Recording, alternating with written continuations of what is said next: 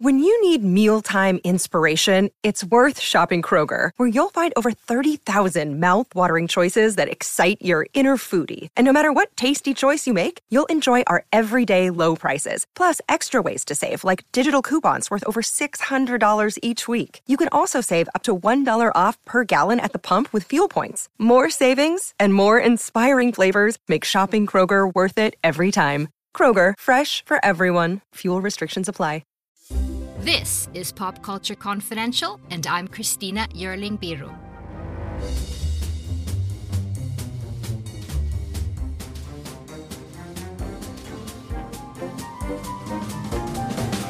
Hey everyone, welcome to Pop Culture Confidential, a part of the Evergreen Podcast Network. Thank you so much for joining me.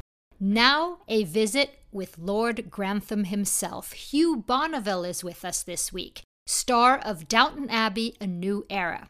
It's been over a decade since the much-beloved franchise first began, and the incredible cast is back in this new installment, including Maggie Smith, Elizabeth McGovern, Imelda Staunton, Jim Carter, and so many more. In this new go-around, a film crew sets up to make a silent movie at Downton Abbey, with Mary overseeing it, and Robert and several family members head to the south of France to uncover news of an unexpected inheritance.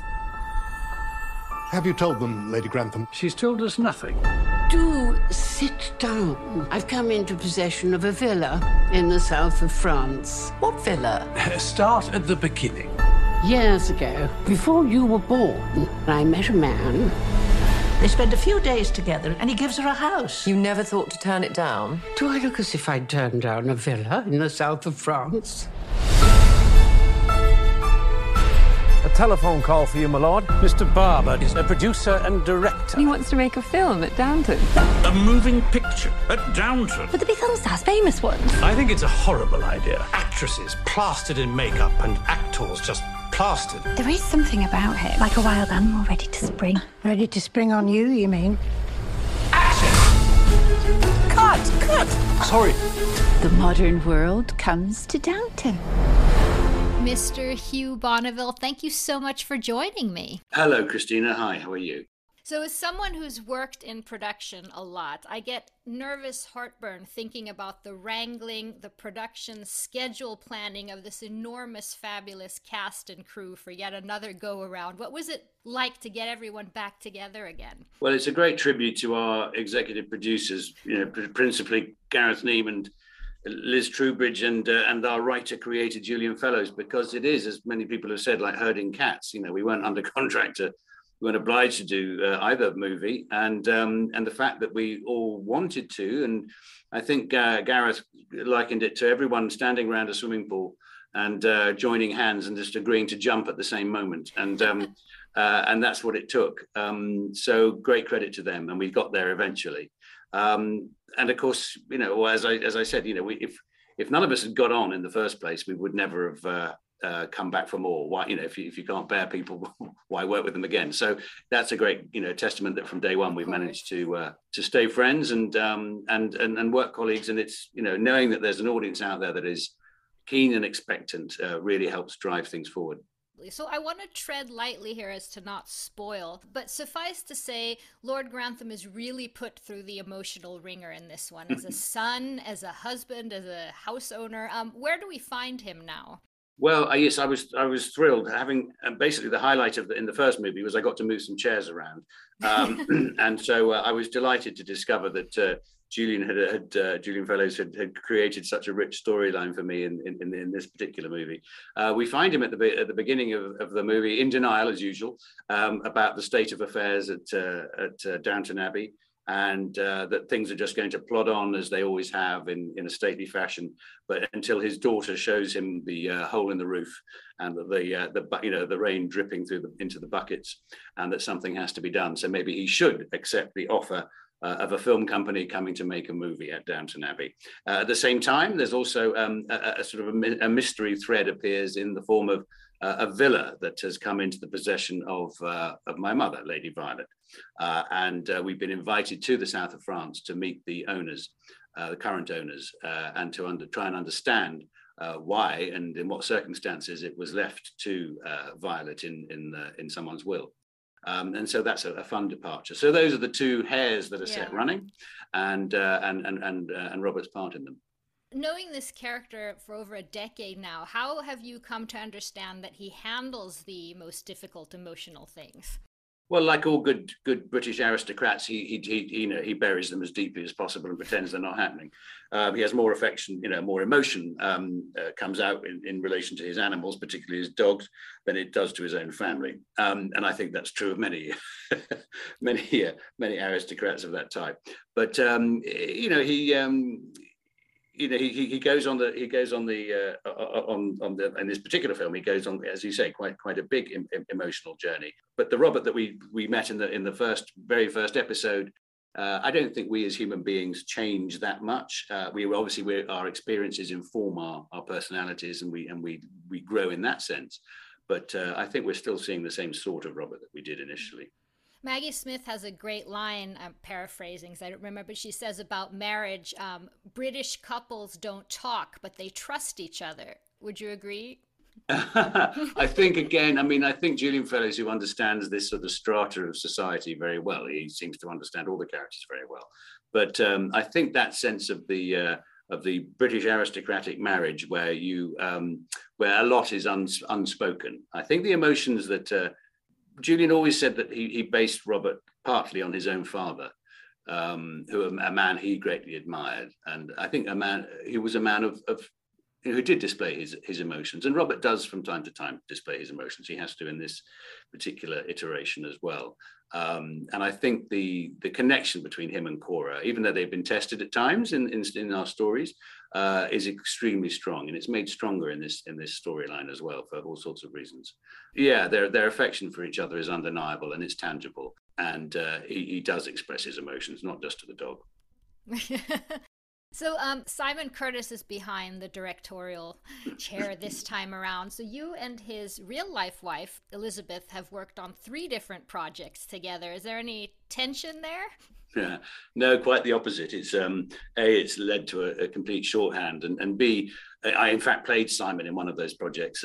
We did a mini sitcom, really, in which Elizabeth played herself and I played her fictional husband, and Simon directed it and produced it. So we've been friends for a very long time and have a wonderful rapport both on screen and off. So that was easy peasy. And Simon, has brought a whole new visual chemistry to the film. He's really opened it up, and in any movie, the spirit of the director is felt on screen. He's a character as a man of great warmth and ebullience, and he wants everyone to have a good time. And he spends just as much time on making the daily quiz as he does his shot list. So he wants everyone to be entertained at all times, and that gives a great energy on set for both the cast and the crew. So now when the Crawleys visit the south of France, how more elaborate of a trip is it when young Hugh and the Bonnevilles slapped the canvas tent on your car and drove to France in the 60s, 70s, which I understand that you did? Oh, yes, quite a different thing. Yeah, we didn't have it. When we went camping in our little old Volvo down through France, we didn't have an entourage of 2 or 3 other cars carrying the luggage. It was just literally 3 kids squished in the back and the tent on the roof. So quite different to the Crawleys, but no less magical.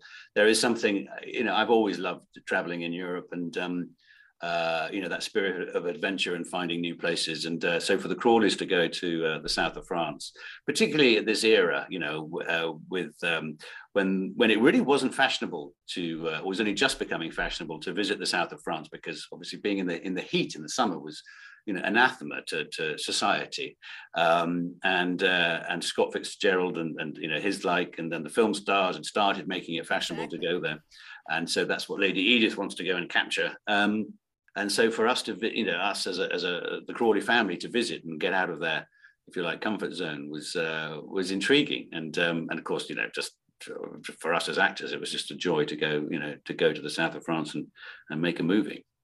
I guess you've traveled to Scotland, but this is sort of the first time you've taken Downton that far, right? Absolutely, yeah.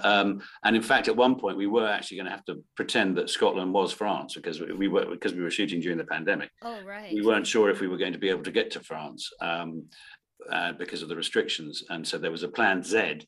Plan A and Plan Z, and the poor schedulers and the producers, how they kept their hair on because they were going to have to stitch 2 or 3 villas that they'd found in Scotland that looked vaguely French, and try and stitch it all together. But in fact, we were able to stick to Plan A, and we did have to quarantine when we got to France in 3 hotels. We took over 3 hotels and had to quarantine there. Which was no hardship, I have to say. When England was suffering, incredible wind and rain, we were actually forced to sit by a swimming pool for a week before we could start filming. So it was a tough gig, but someone had to do it. Yeah. It was the first time, and obviously it really suits the world of the big screen to be able to open up the canvas and go to this extraordinary vista of the Côte d'Azur.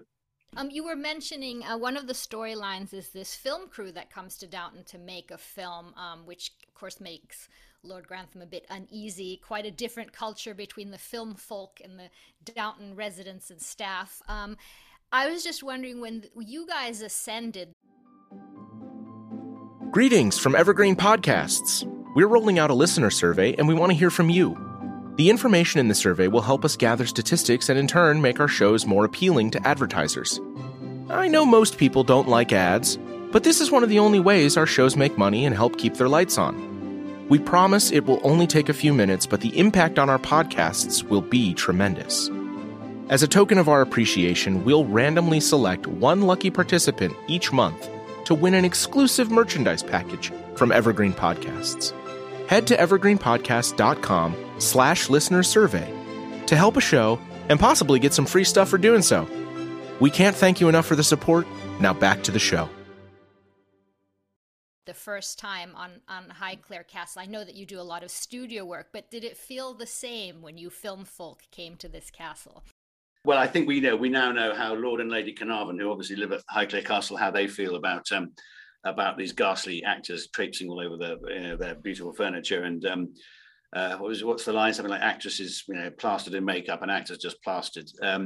So the in-joke about the industry having to save a country house is not without yes, there's not without a knowing nod and a wink to the Carnarvons. Not that their house was falling down or indeed had a leaky roof, but it certainly helped. I think our presence has helped place that famous silhouette of the castle as a brand around the world now, and their visitor numbers have rocketed and will stay up for a while to come, I think.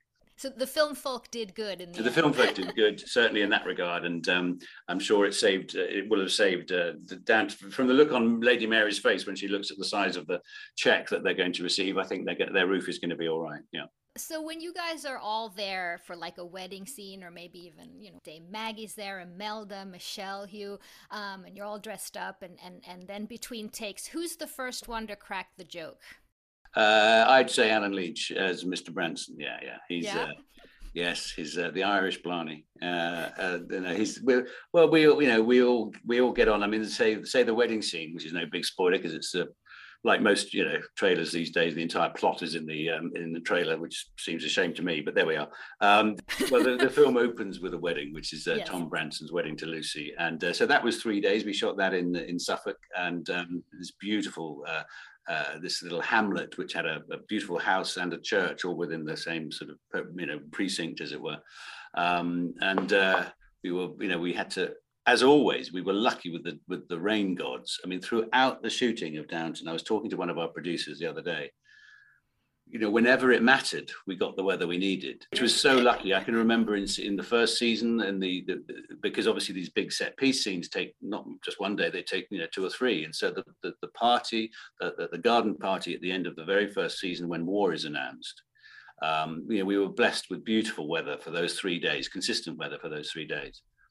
The cricket match in season 3, it poured with rain. They had to move it, I think, once or twice through the schedule. But when we did get there, it poured with rain. They had to get a special machine from the local cricket club to sort of sweep the water off the pitch. And it stopped raining just as we were about to start shooting. It took 3 days to shoot, and at 5 to 7 on the last day, it started raining. So we were, again, there was a window there. And equally for the wedding sequence in the second movie, there was a pretty heavy downpour where we had to sort of rejig some shooting. But we spent quite a lot of time under canvas over those 3 days, just chewing the fat. And Alan's the go-to storyteller. And do you have a practical joker? Not too well. I suppose Alan and I get up to a few tricks when we do scenes together. But no, we're fairly respectful of each other. But that would be giving away secrets. Oh, I've always found very fascinating, the work of a historical cultural consultants on films. I know you worked with quite a few. What are some of the things, particularly on this film, that you really learned? Well, Alistair Bruce, who we call the Oracle, because he's been our historical advisor throughout, and he's been of huge value to us as the cast. I think he's been the bane of the props department's life because, he will be very particular about knives, forks, spoons, what goes where, because he works in the very much in the royal household, or has done. And he says basically that when it comes to the next coronation, he sort of is part of the team that decides where everybody sits. So he's very much about etiquette, hierarchy, structure.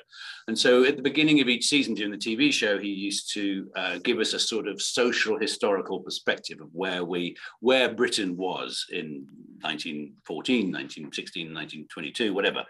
And so again, for 1928, for this movie, he was extremely helpful in terms of just the look of the way that people carry themselves. I mean, famously in the very first season, we had to reshoot a scene because I let my hands slip into my trouser pockets, and from then on, I had in my white tie and tails, I had a suit made with no pockets, so I didn't fall into that trap. Smart. Now, of course, who knows? Of course, people put their hands in their pockets, but we just it was decided that no one would cross their legs in this show, and no one would put their hands in their pockets unless they were, unless it was a particular character. And so things like that just give the show a certain style, a certain look. Is there any interesting etiquette that you've learned through the years that you've brought home to the Bonneville house? Yeah. Well, no. One that always intrigued me, actually, which I'd never thought of, was that nobody ever, if you noticed, that the butlers and the servants, they never knock. They just melt into a room. Because otherwise, the family would spend the entire day saying, come in, I said, come in. And so that's interesting, which is, again, is why there's always been this sense that the servants know far more about what's happening in the upstairs world. I don't think my teenagers would appreciate me melting in. Well, yes, exactly. Yeah, I think you're absolutely right. So no, I haven't taken that one. I don't. Mind you, wouldn't expect my son to knock if I was. But the idea of melting into rooms, I think, is quite an interesting one. You mentioned the pandemic. I understand that you volunteered for the vaccine effort during the pandemic. I was wondering how people reacted to seeing you there, the national treasure that you've become. Well, on the whole, people didn't recognize me because I was wearing a mask, so that was quite good. No, it was. I felt very passionately about the vaccination program, and wanted to do my bit. I faint at the sight of a needle, so I was just outside with a clipboard, being bossy. Stand over there. Get in line, 6 feet apart, all that. You've called Lord Grantham slowly progressive, which I thought was a very interesting and good way of putting him. Do you think he would have done something like this? Oh, absolutely. Yeah, there was a storyline that Julian Fellowes explored about in 1926. There was a possible storyline that was going to be about the general strike, and that Robert was going to drive a bus. So I think he'd be, as you say, slowly progressive. And I think I've also called him, conservative by birth and liberal by nature. In that he is, he even though it does take Lady Mary to drag him kicking and screaming sometimes into the sense of modernity, he does accept, more contemporary views than perhaps some of his colleagues, like Fellowes has said he would have been a Brexiteer, and I'm not sure. Well, I know. Yes, I know he said that. I'm not so sure, because I think he's. I like to think of Robert as a slightly more open-minded than that. I don't think he's a Little Englander at all. What do you attribute the lasting power and love for this story that's gone on now for over a decade, and I'm sure will continue? I think I can only equate it to my own experience of reading that very first script before it was cast. And I read very vivid characters who popped off the page. I could start seeing them, even though they were, in my mind's eye, like when you read a novel, you start casting them in your head. And they all had their individual voices, their individual journeys. The stories were intriguing. And when it came to the last page, I wanted to know what happened next. And I think that has translated to the screen and then to the big screen. And Julian Fellowes has a great imagination and a great ability to tell myriad stories all at once and to keep us hooked on who's doing what to whom and what are they going to do next. And it, it looks fabulous. And the world does seem Julian always says he writes from the default position that human beings try to be good. They try to do the right thing. They may do bad things. Mind you, in the current climate, you think, I don't believe that at all. But on the whole, human beings try to do the right thing. And we're all struggling around the world to try and do the right thing. And these stories, I think, allow us to escape into that hope for in this case, for an hour and a half, 2 hours to enjoy a bit of fantasy that the world can be a better place. Mr. Bonneville, thank you so much for your time. I wish you so much luck with this movie and a really nice summer. Thank you. Thank you, Christine. All the best. Thank you very much to Hugh Bonneville. The movie is Downton Abbey: A New Era. And thank you so much for joining me. Please subscribe to Pop Culture Confidential wherever you get your podcasts. See you next time. Coming up on 5 Minute News, I'm Anthony Davis. You might think it's partisan because maybe it's critical of one side or the other, but it's not. It's just the truth. And I think that's also something that's kind of unusual for Americans listening to the radio or to podcasts, because the news landscape in the States has been so partisan for so many decades. So 5 Minute News is verified, truthful, independent, unbiased, and essential world news daily.